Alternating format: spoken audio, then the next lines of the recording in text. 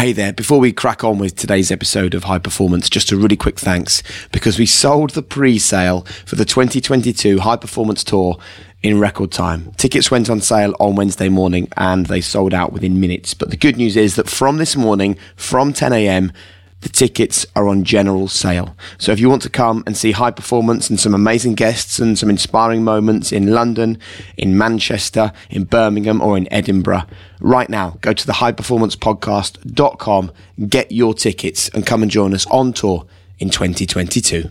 Thanks. This is High Performance, our gift to you for free every week. This podcast turns the lived experience of the planet's highest performers into your life lessons. So please, today, allow the greatest leaders, thinkers, sports stars, entrepreneurs and entertainers to be your teacher. Today, this incredible woman awaits you. My father said, look, you can quit or sulk, or you can work that much harder and not just be the third or fourth best. Like, you have to be the best, and the best by a long shot for you to make the team next year. And that's your choice, Angela. The fear of failure in some ways, or the fear of showing up unprepared, is terrifying. And so I use that again as a little bit of fuel to say, well, what can I do? You're not going to be distracted by the Instagram successes of others. You're going to say, no, I'm actually doing what I'm meant to be on this earth to do. And that's really hard work. That's where you grow. When someone can tell you what your blind spots are and you're open to hearing it, and then you improve your individual game, like, that's a freaking gift. Mindset is so much part of being an elite athlete and being successful as an elite athlete. On paper, everyone's the same. Literally. Look at your size and your weight and how do people win when you literally on paper look the same? It's your mind. So today's guest is one of the greatest US sports people of all time, Angela Ruggiero, 4 times an Olympian. She medaled at every single Olympics at which she competed. She won gold in 1998, but she wasn't done there. Since then, she's gone on to graduate from the Harvard Business School. She was on The Apprentice USA, and not only that, she was offered a job by Donald Trump. Not only that, she turned down Donald Trump. She said no to the President of the United States. But thankfully, she said yes to us.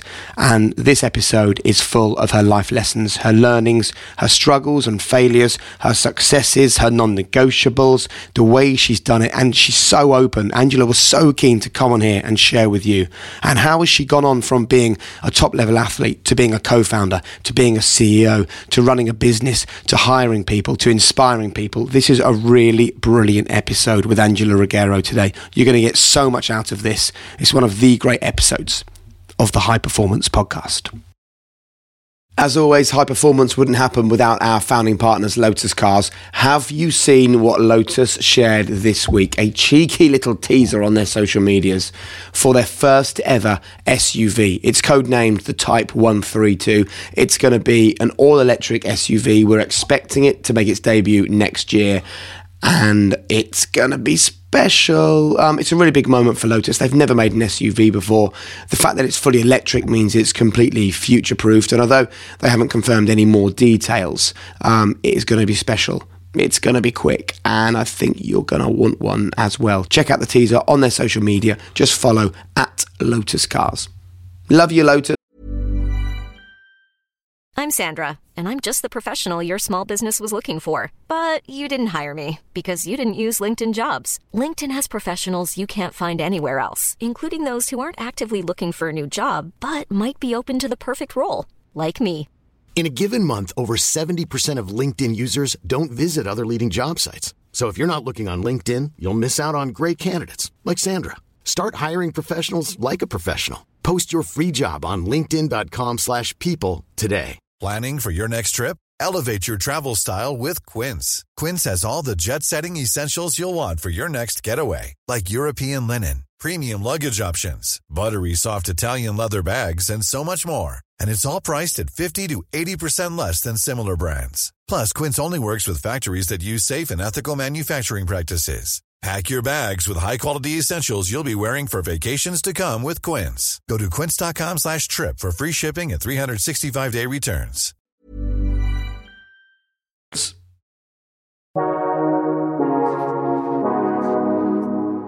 So today's guest was taught resilience at a young age when she was cut from a boys' hockey team at 9. Despite having clear talents. Just 6 years later, though, she was absorbing a high-performance culture as part of Team USA. In 1998, she became an Olympic champion. She had an amazing sporting career, but the end of her sporting journey wasn't the end of her personal story. After studying for a master's, she took all of her learning into the business world as CEO and co-founder of Sports Innovation Lab. She has an amazing story to tell from the world of sport and business. She's a parent as well.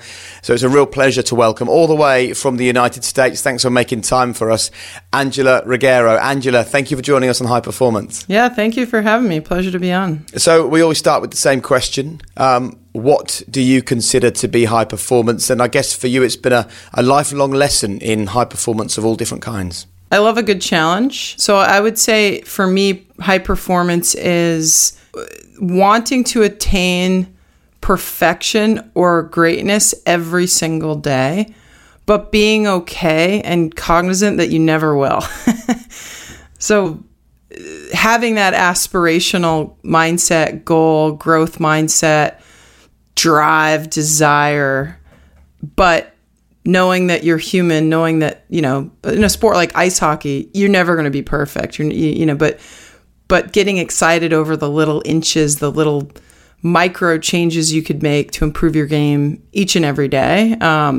So yeah, high performance is doing all of those things, but being human at the same time.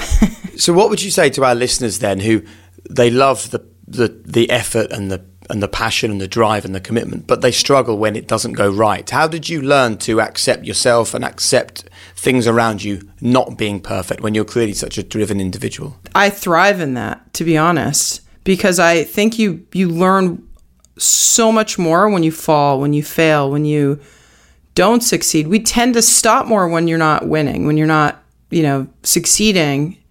And if you do it right, you pause and you reflect and say, what can I have done better? When you're winning, you tend to go on to the next thing and pat yourself on the back. And so I would say flipping the mindset to loving when you fail, loving when you get cut from that boys team, because it gives you that like chip on your shoulder and that motivation and drive. And it's where character is really revealed. It's where you can find the depth of who you are and what you want to achieve. And I'll just give, again, a hockey example. Is if you've ever seen a hockey player or a speed skater or anyone on ice, there's a point at which you actually fall when you're leaning. You think about a crossover. But unless you've literally pushed yourself to the absolute edge, you won't fall.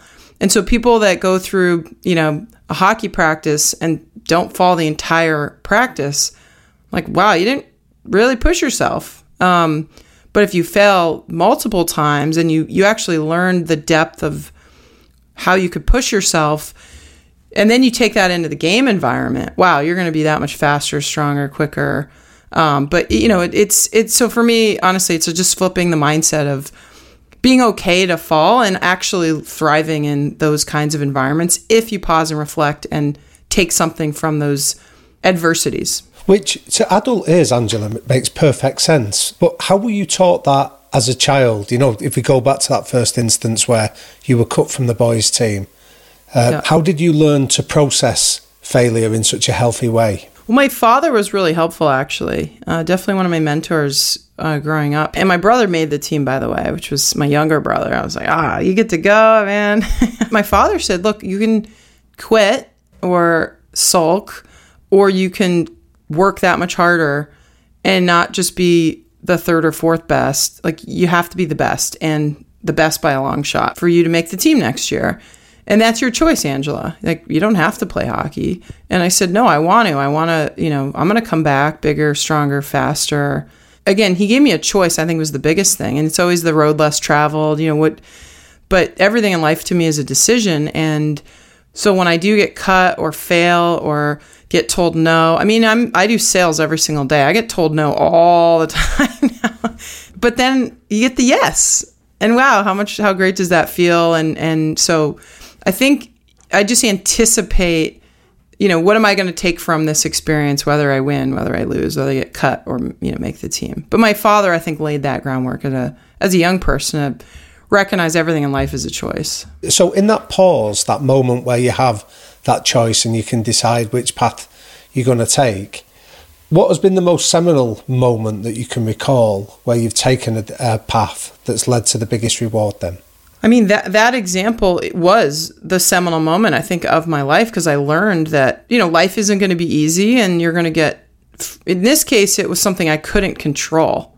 I got cut because of, gender bias, but it's, again, how I chose to respond to that moment. And then as I got older, maybe it wasn't hockey, maybe it was, am I going to choose to apply to Harvard and be okay if I don't get in, or am I going to choose to start a company and be okay if it fails? Or and every time I'm like, well, if I control the controllables, as my coach used to say, focus on the things that I can improve on and work on, but be eyes wide open that, look, there is bias, there are things you can't control, but take care of what's in your own house. That for me, that was really, I think, a big, again, learning point at a young age, that I'm like, oh, it's the same pattern, just applied in very different situations. I think there's going to be people listening to this, Angela, who are like, wow, I wish I had that mindset, because you make chasing high performance kind of sound easy because you're cool with the failure. And I think as soon as we become cool with the failure,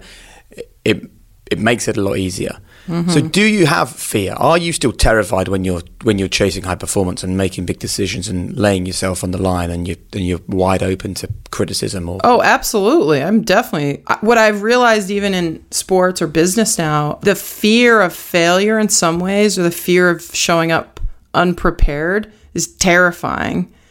And so I use that again as a little bit of fuel to say, well, what can I do?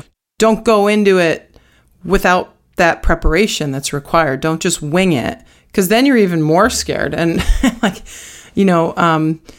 when I played at the most elite level, in the Olympics, people, oh, you must be so nervous, and there's billions of people watching and millions there, and your whole life is on the line. And I'm like, yeah, but that's my domain. Like, I've practiced and practiced and practiced and practiced. And so a lot of that intimidation goes away. Yes, you're definitely nervous, but I think fear is actually a really motivating force if you don't approach it as fear. If you approach it as something that gets you off your couch, gets you to, to do the thing that you need to do anyway, to actually be in the best possible position to succeed on that moment. Which sounds amazing, Angela, but then when I read your story about you were competing at such an elite level as an athlete, and then you were also going to Harvard and studying, how did you manage that need to prepare so thoroughly with the demands of two really quite tough worlds that you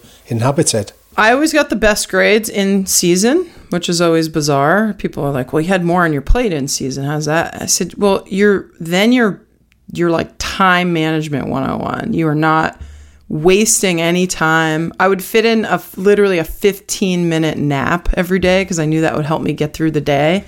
You kind of cut the fat, I guess. You're laser focused on how you spend your time and not kind of going through the motion. So trying to be a student athlete and play at the top level and do well at both, which I was able to do. It was all about, how do you really take a step back and look at your calendar and look how you're spending every moment of your time, and not prioritizing, I guess, at the end of the day. Is this going to help me in hockey or school and everything else? So there were parties I didn't get to go to. There's classes maybe I couldn't take on the side, or extracurriculars. But that to me was the trade-off, was I want to do well in these two specific things at this moment. So that internal question, that prioritization, is a really fascinating area for a lot of people that listen to this, that we often struggle to prioritize effectively, whether it's as a parent or as a professional or in other areas of our personal life. So what were the kind of questions that you were asking yourself that made sure that your priorities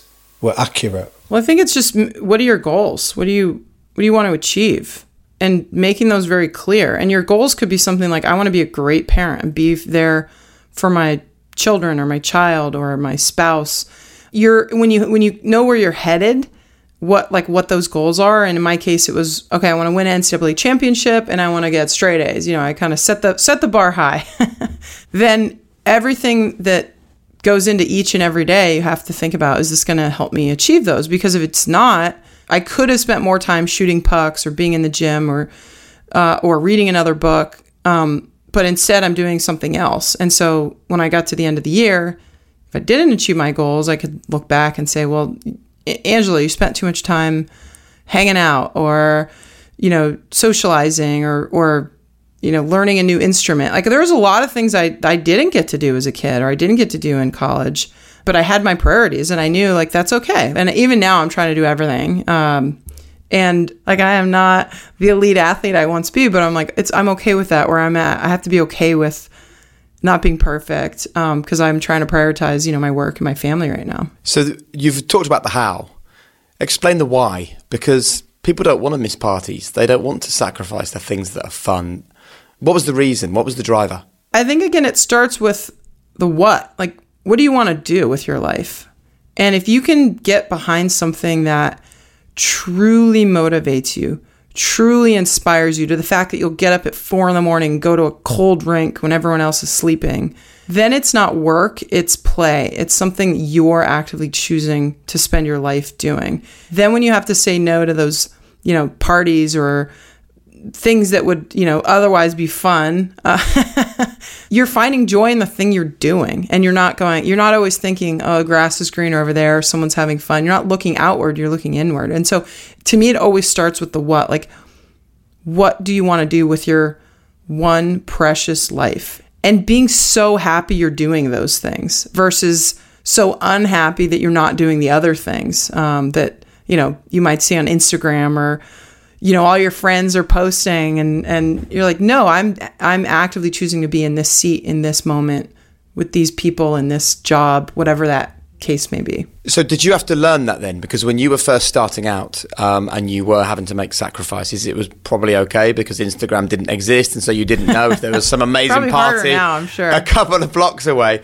But now we all live in a world where we make our decisions and then see other people. And what we see is their edited reality and it always looks perfect. So how did you learn to avoid the comparisons and avoid being negatively impacted by that? Because it's something we hear so often from listeners of this podcast is that they feel they're doing the right thing until they look at other people's lives on social media and it really can derail them at times. I think for me, it's always been, again, back to like your goals. Like, who are you? What's your true authentic self? Being a little girl in Southern California, showing up to career day in her hockey gear, for me, it's, again, recognizing like who do you authentically want to be? And if you are like a musician and you play 100 hours a week and you just love it, like if you can like get above yourself in some ways and see that and say, wow, I'm really spending the time in the things that I love to do versus what everyone else tells you should be doing. And I've had that so many times in my life where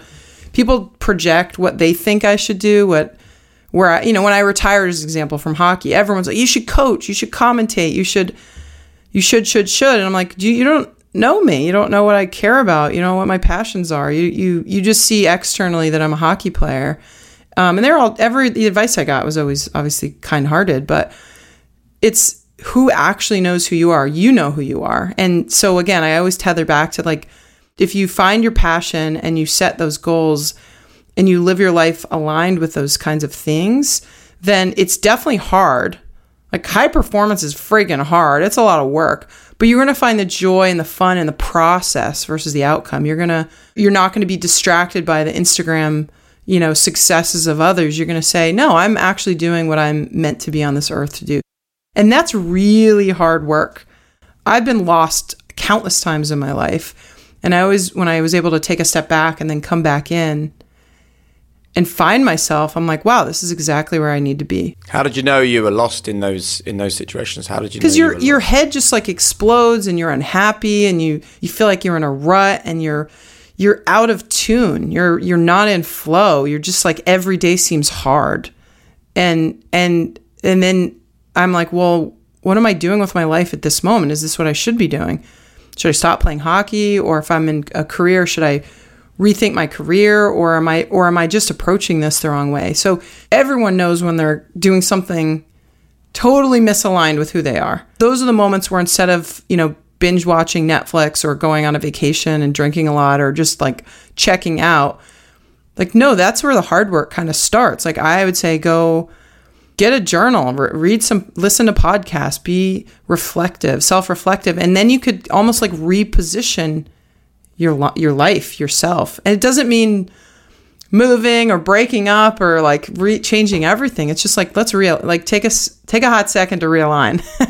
So they're very much individual reflections, Angela. Would you describe to us when you found your tribe, when you became a member of a team? Can you describe the experience of what that was like, of being around people that had the same aspirations of you, of going for gold and being exceptional?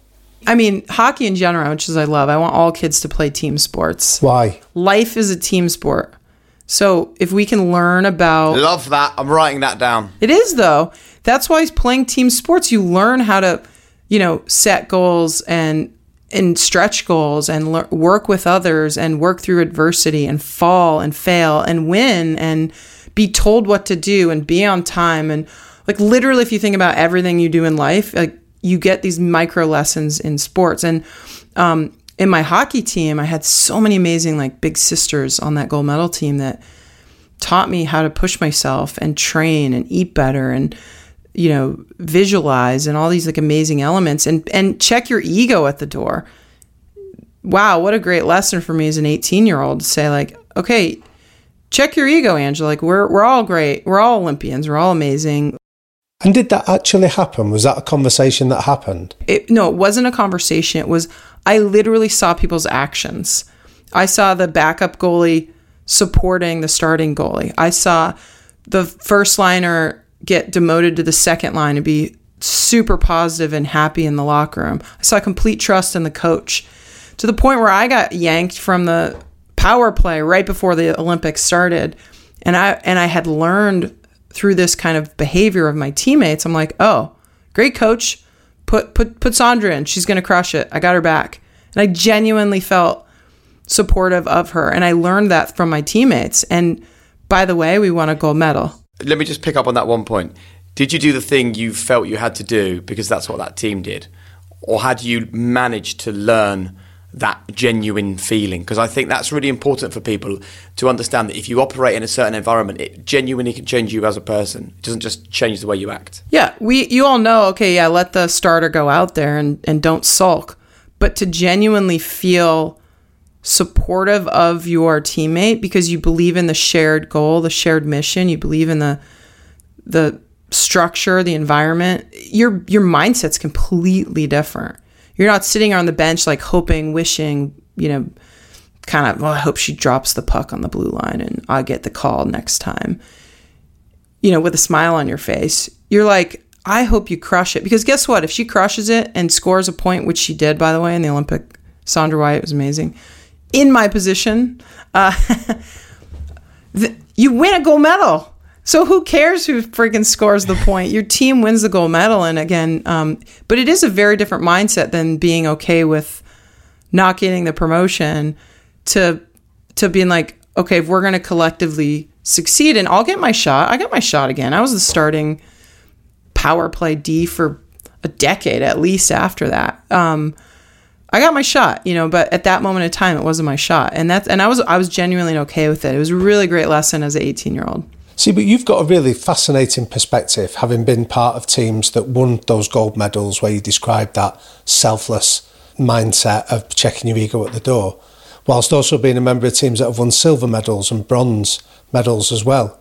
So was there a difference between that gold medal winning team and those others that fell slightly short? And if so, what was it? The following Olympics, we were the best team in the world by far. 33-0 heading into the gold medal game. Like probably the best team I ever played on. But we lost in the final. And when pressure hit, when you had to look to your left and to your right and to each other, we didn't. I think we looked internal. Everyone wanted to score the game winner. Everyone wanted more of the glory. It was not, in my opinion, a team. It was a collection of individuals playing as a team. Very, very different. Even the best teams in the world, again, when crisis hits, can crumble if they don't have that core structure. And some of the worst teams in the world, which I've also played on, we won the World Championships in 2008. We had no business doing that. We were a bunch of rookies. No business. And we convinced ourselves and acted very aligned and willing to do anything, checked our egos all the way above, and we were successful. And so I've seen the power of teamwork and the power of your mindset collectively and how that can make or break you. So yeah, I've had the experience on both sides, and it's devastating when you should win on paper and you fail because of things you could control, which is like, are we going to work together? Are we going to genuinely be a collective, or are we going to be a collective of individuals? So tell us then about what our listeners, if they're working in an office and they might sense that there's that kind of selfish, ego-driven behaviour, or you're in a classroom as a child and this kind of behaviour is stopping you achieving your targets. What could somebody do that they could control that starts to bring them more along the axis of that gold medal winning mindset that you experienced? Well, I think a lot of it starts at the top, having the right culture. A culture in that you value, you need to have trust, I think, within the organization, within whatever team you're on. Because then that, when someone calls me out for being late, I don't get defensive. I don't get upset at them. They have my back. They actually just want the team to succeed, and they're reminding me of the rules and what the expectations are. And when they pat me on the back, I know it's genuine. I know they actually really appreciate what I contributed on that day. So that's the hard part. You can start with yourself. Like, what can you control? Again, control the controllables. Are you showing up on time? Are you coming to work with a positive attitude? Are you doing all that you can to contribute? And if you're not doing that, don't point fingers. I mean, there's a tendency, again, I had this a lot, so-and-so's late or so-and-so's not. So first start with yourself, but then, if your leadership team is providing that kind of culture where you genuinely trust one another and you genuinely want the group to succeed, be open to criticism, be open to those harder conversations. Because again, that's where you grow. When someone can tell you what your blind spots are and you're open to hearing it, and then you improve your individual game, like, that's a freaking gift. And so if you don't have that kind of culture internally, it's really hard sometimes. People get defensive. I get defensive. Joe Schmo tells you what to do. You're like, I don't trust you. What are you talking about? But if someone that really cares about you tells you the same exact thing, your response is probably a little bit different. So tell us then, what's one piece of feedback you've had within that environment that had the longest lasting impact? I wasn't a gifted athlete. Like, I know I had a lot of the raw talents, but when you're doing well, even if you're at the top of your game and someone criticizes something, I remember getting I was defensive. But then being someone that took a step back, I think at some point, and recognized a lot of the inputs I was getting would actually take my game to the next level. And I remember I was in my mid-20s maybe, and I had a lot of success on the ice already. A gold, a silver, I was top defenseman, blah, blah, blah, blah. But then recognizing my game could be so much better. And in order to do that, I think Tiger Woods, he literally reinvented his swing at the top of his game. People are like, what? Why would you do that? You're winning. And I remember having teammates or discussions or coaches just help me see, wow, Angela, you could be so much better if you changed your diet. You could be so much better if you tried this type of training in the locker room. You could be so much better if you did this. And I thought, I'm doing well. And then I realized, oh my God, there's so many inches around me that I'm leaving on the table because I'm not open to that kind of feedback at that point in my career. And when I took a step back, found joy in competing, I again relished in that kind of feedback, criticism, whatever you want to call it. I was like, oh, okay. Even if it's bad, it helped me reevaluate what I was doing. And I could come back to exactly the same thing I was doing, but it forced me to take a introspective look at that one specific element of my game, and net, like either neutral or positive. Hiring for your small business? If you're not looking for professionals on LinkedIn, you're looking in the wrong place. That's like looking for your car keys in a fish tank. LinkedIn helps you hire professionals you can't find anywhere else, even those who aren't actively searching for a new job but might be open to the perfect role. In a given month, over 70% of LinkedIn users don't even visit other leading job sites. So start looking in the right place. With LinkedIn, you can hire professionals like a professional. Post your free job on linkedin.com/people today. When you make decisions for your company, you look for the no-brainers. If you have a lot of mailing to do, Stamps.com is the ultimate no-brainer. Use the Stamps.com mobile app to mail everything you need to keep your business running with up to 89% off USPS and UPS. Make the same no-brainer decision as over 1 million other businesses with Stamps.com. Use code PROGRAM for a special offer. That's Stamps.com, code PROGRAM. I need to talk to you about visualization. We've all heard the quote, whether you think you can or you think you can't, you're probably right. It's one of my favorites. Is it? Well, I say that all the time, Jake. All the time. Brilliant. Well, because I said exactly Henry that Ford. to my daughter today. She's 8 years old, but you'll like this. We don't really play ice hockey over here in the UK and don't have many rinks and things, but we do play hockey, and she has her first ever hockey match at her new school today. So we woke up this morning to a very nervous Florence, and she was all quiet, didn't eat any breakfast at all. I said, "You okay?" So it was, what if I score in the wrong goal? She's never played the game before, and she's in the school team. What if I score in the wrong goal? Was the first one, and then the second one was, what if I miss the ball? Aww. And so I had to have a conversation with her about what a waste of energy it is imagining the bad stuff, and she's written a story in her head effectively about bad things, and then is choosing to believe it. Yeah.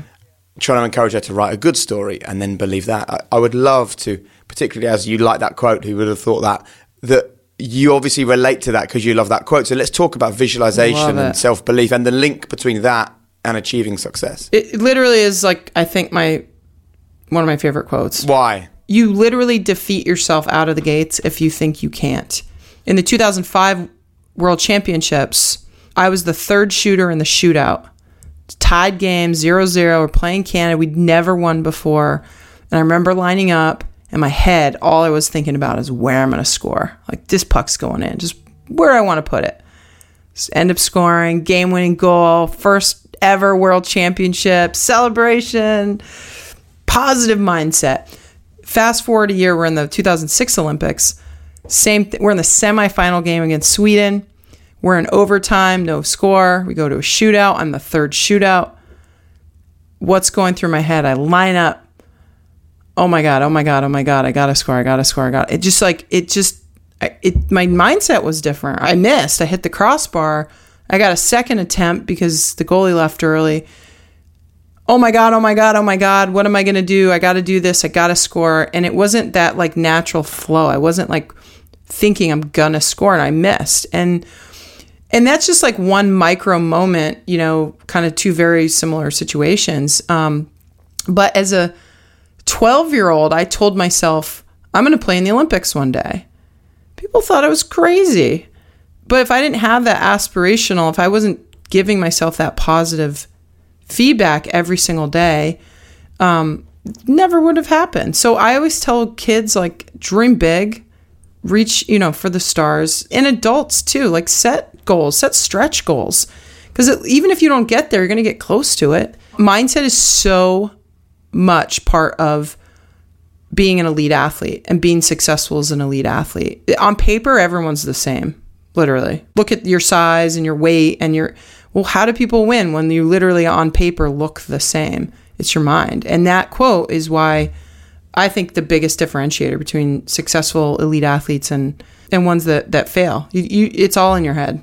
So what do you do now then when those negative thoughts creep up? Do you have a technique for that? It's process, not outcome. If you every single day practice for that shootout goal as an example, or that moment, when you get there, you've done it 1,000,000 times. You've prepared 1,000,000 times. My father as a kid used to say, Angela, every time you step on the ice, pretend there's a scout in the stands. What do you mean, Dad? He said, pick a parent. Just pick someone in the stands. Like, pretend they got a clipboard and they're picking, they're evaluating you for the Olympic team. And okay, Dad. So I'd go out on the ice, I'd pick some random mom or dad, and I would hustle that whole practice. I was first in line, last in line, try to hit everything on net. Like literally the whole practice had intent and purpose. And one, you got a lot more out of every single practice because you weren't going through the motions. And God, it's like having two practices in one if you have intent. And two, when I actually got to that tryout with the scout, with the clipboard, I've done this a million times. I'm good. In your daily life, again, it's all about process. Create little head games like this that when you're ready for that big presentation, you're ready for that big, interview, you've done it a million times. You've manufactured it. And you should have fun along the way. I think at the end of the day, your daughter, you got to have fun. Like performance is hard. Doing things great is hard. So again, if you can have fun along the way, really be aligned to what you care about, you're going to do it longer. I played longer than any other man or woman in a USA Hockey jersey because I was having fun. And I wanted to quit at times. I told you guys my experience. I wanted to quit a bunch of times. But every time I thought about it, I'm like, I actually really like hockey. Why would I quit? Why I just need a break or something? Angela, so can I take that theme then of doing things that you really love doing and ask you if we can sort of pivot to a later part of your career where you were famously on The Apprentice with, with the Donald as your boss who offered you a job. I'm interested in who would you say is the best coach or leader that you've played for or worked for and why that's the case? I'll touch on the first part of the Donald. I didn't take the job because it wasn't aligned to who I was. It was like a very different opportunity, and everyone and their mother said take the job. This is So what was the job? Anything I wanted. I was tight. Did he tell you why he was so keen to offer you a job? Well, I spent a summer on that show, and I got to know the kids, and I actually went to school with Ivanka, and it was sort of like, be one of us. And I looked at that and I said, that's not who, it was very tempting because who doesn't want to make a ton of money? And at that time, there were no politics on the table. It was, here's the landscape. What do you want to do? And I had one more Olympics in me, and I wasn't making a boatload of money. Women's hockey players don't make a ton. Olympians in general, so you should always support your local Olympic movement. But everyone I knew said, "Go take the job." In my head, I'm like, I'd be selling out. I'd be sort of just misaligning again to who I genuinely am, and then I'd be doing it for the wrong reasons, and then at some point I'd be unhappy and I kind of just like played that out in my head versus, no, I'm going to move to freaking cold Minnesota and play hockey for 2 more years and try to get another gold medal. It was hard. That was hard. And, take a measly paycheck versus, what I could have. But in the end, it was exactly what I should have done with my life. And people can look back and be like, oh, wow, Angela, no one knows those little details of those struggles. But, having good mentors, I think to your question, Tommy, and like there's who can you lean on that really has your best interest, knows who you are, is going to help you, direct you in the ways that align to, the things that are going to make you successful, even if it's not money, even if it's not fame or fortune or all the things that, on paper we all want. Doing something that's uniquely you, I think at the end of the day is what makes people the most happy. So I was happy. I'm happy now, obviously. I dodged a bullet. Yeah, but I love that because it's that old saying, isn't it, that a principle isn't really a principle until it costs you money. And that's a really good example where asking yourself those questions about your own alignment and who you are suddenly makes that decision easier, would you find? Equilibrium, again, this incongruence. Like find what you genuinely would get up at 4 a.m. People say, why were you so successful in hockey? Because I loved it. It was who I was. No one told me to be a hockey player. My family encouraged me, as I said, but on paper, it doesn't make any sense as a young girl in California. But yeah, and the same thing, like going and working in real estate in New York at the time, just wasn't the thing that was going to get me up at 4. Look, a paycheck might, but long term, I knew that would probably not be the best long-term fit for me. So, but that's hard to do. I mean, we all have lives and expenses and kids and families, and sometimes I'll take one for the team and go take that job, and we all have to make trade-offs in life, and there's a time and a place where you need that. You're saving for your kids' education or whatever the case may be, but the more, again, you could maybe find joy in your extracurriculars or find joy in your family or your children or other things that really, again, tune your body back to who you are, I guess. Find those activities and do more of them. I can see on the wall behind you while we're talking, for those that are listening to this as a podcast, can't see it. For those of you watching on YouTube, you'll see it. Are they Olympic torches? Those are, yeah. I got a bunch of them. Wow. I just want to talk to you very briefly then about reflecting on success and driving yourself forward. Do you spend time thinking, yeah, you did really well, Angela, what an amazing hockey career, congratulations, you can take your foot off the gas? Or are you more driven now than ever before to make sure that the next chapter of your own personal story is the best one yet? I'm the latter for sure. Sometimes I forget I played hockey, honestly. Truly? Yeah, I've always been fearful of being that person that just talks about what I did versus what I'm going to do. I have some posters on the wall for my boys, and they're like, Mama, hockey. And, they're younger.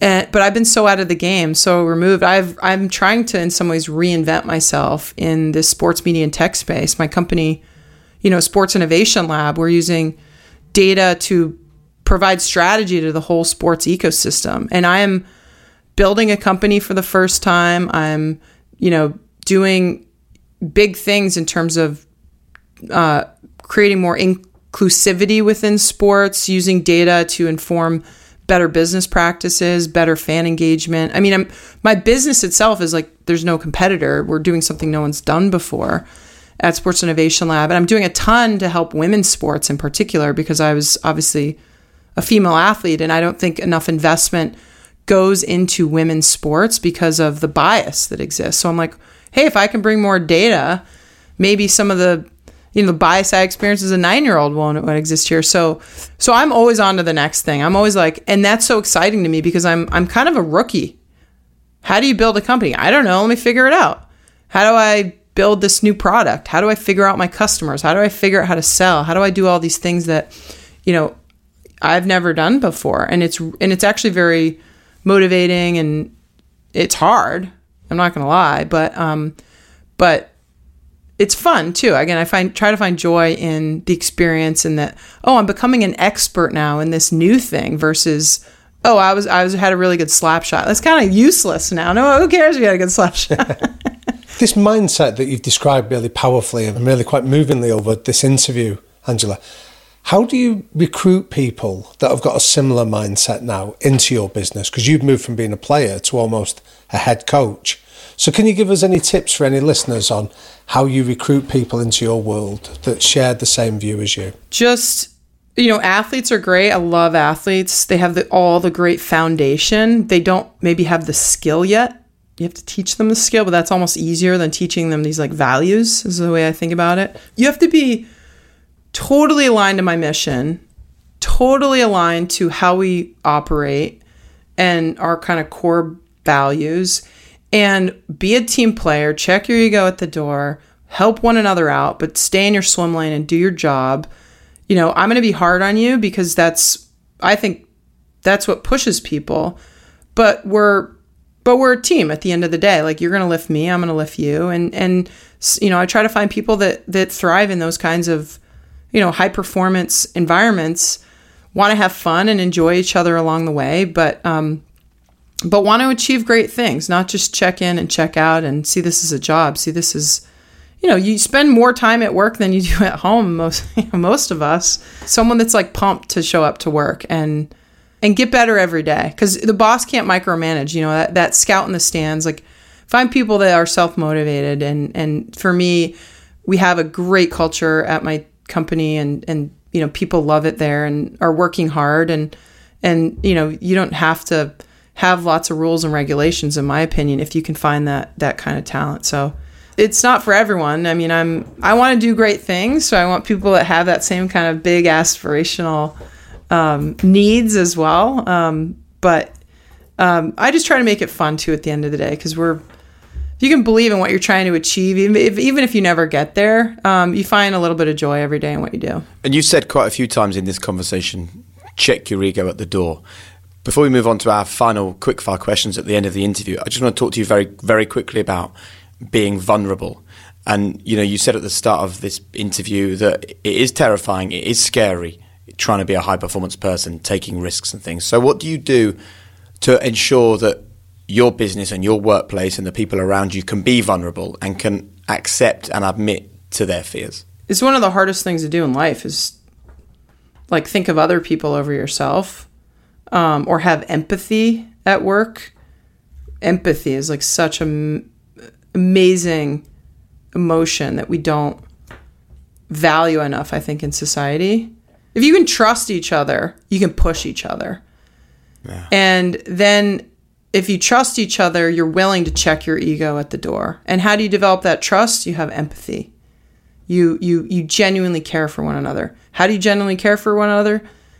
You listen. You're emotionally open to people's needs. So I think, again, that being aware of what people are going, you need a week off, great, take the week off, come back recharged. It's a hard thing to do. It takes a lot of time. Even in today's environment, I'm hiring people all the time that I've never met in person. How do you build that culture? How do you deepen your relationships when we're all on freaking Zoom all day? It's horrible. But I'm cognizant of it. How do we build an environment where someone could call me out and be like, hey, boss, you didn't do the thing you said you're supposed to do. And I'm genuinely okay with that. I'm working on that every single day. We always will, we always will be. So I think I would just leave it with have empathy, and be aware of pointing the finger is so easy to do, and we all do it, but point it to yourself, first and foremost. Control yourself, control the controllables, and yeah, good things will happen. Love that. I'll just throw you a Bill Bullard quote while we talk about empathy. And he says that opinion is the lowest form of human knowledge because it requires no accountability, no understanding. The highest form of knowledge is empathy, for it requires us to suspend our egos and live in another's world. It's good, isn't it? Yeah, it's amazing. We all think we have to have an opinion. We don't. We just have to understand people alongside us. Mm-hmm. Right, Angela, quick fire questions. We start with this one. Your 3 non-negotiable behaviours that you and the people around you have to buy into. Well, we just said empathy. I have to rip that again because I think it's important. Yep. There's something about grit or pushing through to results. Just don't take no, keep going. This kind of grit, I guess, is the end of the day. So you care about others, you have grit, and positive mindset. That goes so far, both internally and externally. Bring a good attitude to everything that you're doing. If people had those 3, I'd be like, yes. If you could go back to one moment of your life, what would it be and why? Winning a gold medal is pretty fun. I don't know. There's some positive moments like that in my hockey career. So you'd go to a good moment and not a bad moment? No, bad moments are horrible, but again, they create you, they build you. I don't want to relive that again. I'm glad, maybe I would learn more from them. I tend to look forward, I think, as I said, all the time, not back. So this is a really interesting question. I don't know. Would I want to feel the pain and do something better, or remember how great it was at that one point? I'd probably go to a good moment. I don't know. Just remember when your family was around at Christmas and they were all together, something like that is probably where I'd want to go back to. I like that answer. How important is legacy to you? Legacy is important to me, but for me, it's more of a network effect. If I could leave a legacy that gets people to do more, that's the kind of legacy I want to have. Not what did Angela do, but what did she do that inspired me to do X, Y, and Z?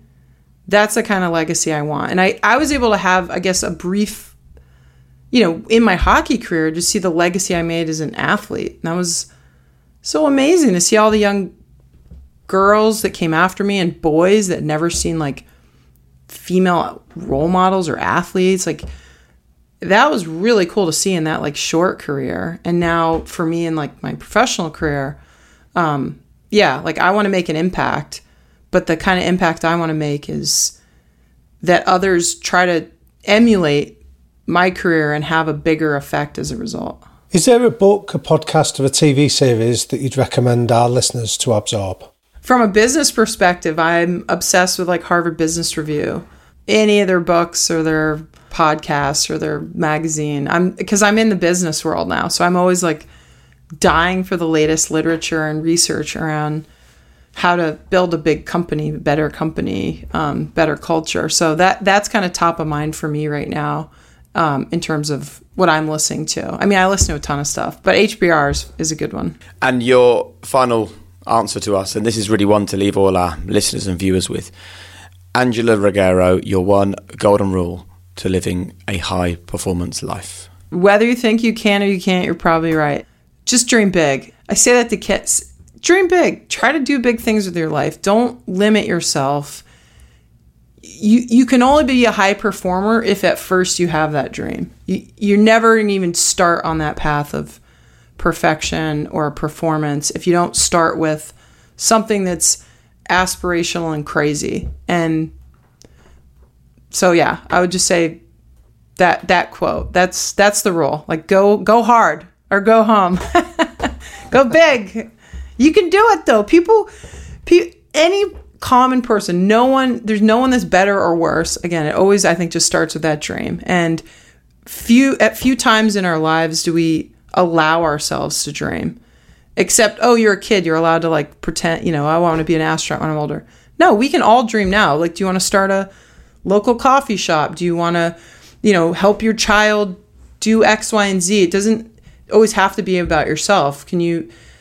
But I think the biggest limitation we always set is at ground zero. We don't dream big enough.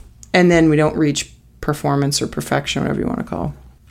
Well, look, you had that dream at a young age. People thought you were crazy, but you demonstrated then, and you demonstrated now the power of dreaming big. And I think there's a few other things that you've also shown to us as well. It is a combination of dreaming big, but also really knowing yourself. And you said a few times, really knowing yourself is so important. And then understanding the grit and the hard work and the determination and the setbacks and the graft that goes with it. So it's been a pleasure to sit here for the last hour and talk about your journey, your lessons, and I really hope it impacts other people for good. Yeah, thank you.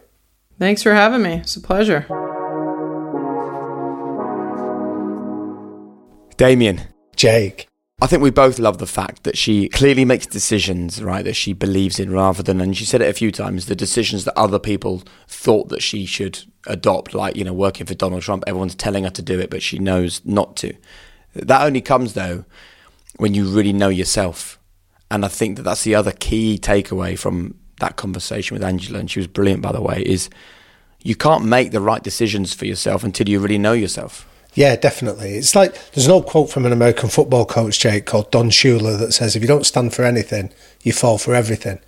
And it's almost like having this life of living a life on purpose, on congruence, by knowing what your values are and what your priorities are that she spoke about, are really clear, that it allows you to then make decisions that are right for you, not that are right for your parents or your friendship group or anybody else around you. You make decisions because they fit with your destination and the person you are. And it comes back to that conversation about external validation, and we live in a world, don't we, where we're constantly searching for it, other people are constantly searching for it, it affects all of our mindsets. I kind of got the impression from Angela that external validation carries very little value for her, and I think that's a really powerful and quite a good place to be at in your life. Yeah, definitely.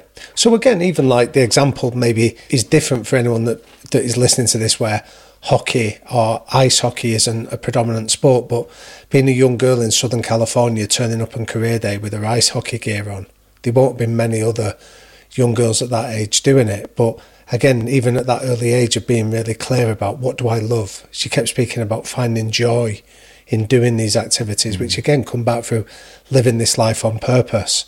And you can only do that by answering those questions with yourself, not by going out there and looking for validation from external sources.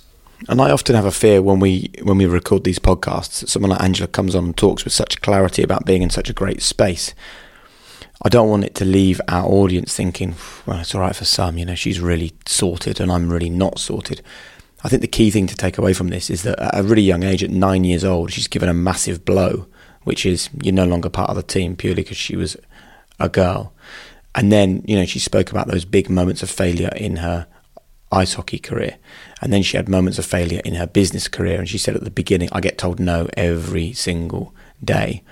But the one thing that has always been there as a constant is her self-talk, her visualization, that belief that she can do anything, as she said a few times. And I think what's really important about that is that every single person listening to this episode of High Performance can improve the way they talk to themselves. Thereby they improve their mindset, thereby their behaviours follow, therefore they can impact the team around them. And the whole thing is a brilliant, positive snowball. Yeah, absolutely. It reminded me, there was a brilliant study years ago where psychologists went and interviewed ice skaters. And it was around looking at the kind of self-talk. And what they found is the Olympic ice skaters fell over just as many times as the amateurs. But it was how they responded and how they spoke to themselves after they'd fallen over that was such a critical factor. They didn't see this as a reflection on them not being good enough. They just saw it as something that they needed to get slightly better at or tweak. But they didn't allow it to attack their own levels of self-esteem. And I think Angela gave us some really quite powerful messages around that anyone listening to this today can either use themselves or encourage the next generation behind us to start adopting it. Fail often, fail early, fail forwards, but understand successful people fail way more than anybody else. Well, Damien, it's been an interesting week in terms of feedback for High Performance. It's fair to say that Sam Heughan has a lot of fans. I know, yeah. They're really passionate fans as well, though, aren't they? The people that wanted to understand a bit about the man rather than just the actor and the roles that he plays. So, yeah, it's been lovely to receive that feedback. Yeah, it's been interesting, hasn't it, that pretty much to a person, I can read a little bit now. I will definitely watch some of the other interviews. It was truly insightful questions. I learned a lot about Sam Heughan and I learned a lot about myself, said Lindsay, who left us a message on YouTube where you can, of course, watch the videos as well as listen to them. Marcella said, what a great interview. It moves away from the questions and commonplaces that are repeated and allows us to actually get to know interesting aspects of Sam. Jade, who listened in Texas. Hi, Jade. She said, excellent interview. You drew Sam out in a way I haven't heard before. Interviews. And Mary, who also left us a message on YouTube, said Mr. Heughan obviously sensed this welcoming atmosphere and responded in a relaxed and candid yet serious way, and I learned more about Sam's approach to acting.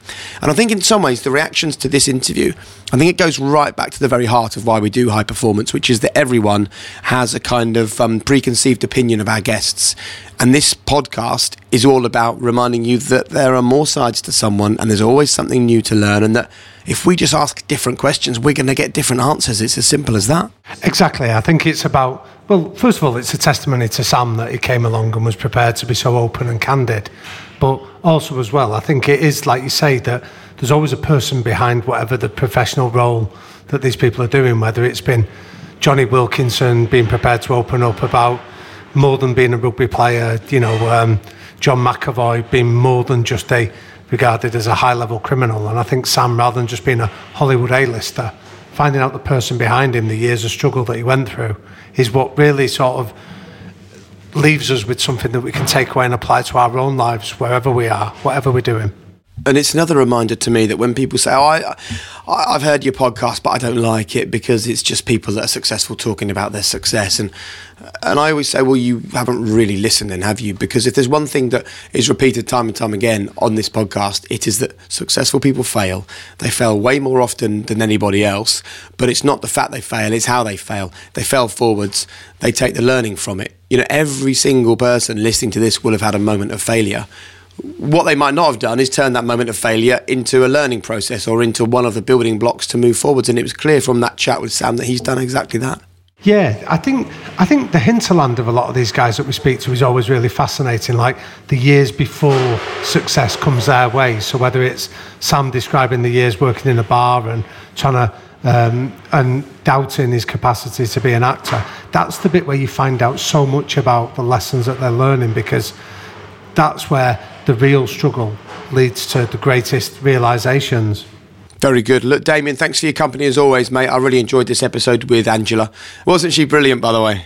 Just amazing, yeah. An amazing woman that's doing some incredible things and also balancing that with being an amazing mother as well. So it was a real privilege. So thanks for having me along again. Good man. We couldn't do it without you, as you know. We also couldn't do it without Finn Ryan from Rethink Audio, couldn't do it without Will or Hannah or Eve, who all worked really hard to make the High Performance Podcast a success. Let me just remind you one last time that you can get tickets to our tour. They go on sale on Wednesday to members of the High Performance Circle. Then they go on general sale on Friday. So if you want to, right now, just go to thehighperformancepodcast.com and join the High Performance Circle, and you'll get details of how you can be the very first people to buy tickets for our UK tour, which go on sale on Wednesday. We're going to Manchester, London, Edinburgh and Birmingham, and we can't wait to meet you all. We've got loads of great stuff lined up, so make sure you get involved. That's it from today's episode. Please remember, there is no secret. It is all there for you. Be your own biggest cheerleader. Make world-class basics your calling card, because you deserve it. We'll see you next time.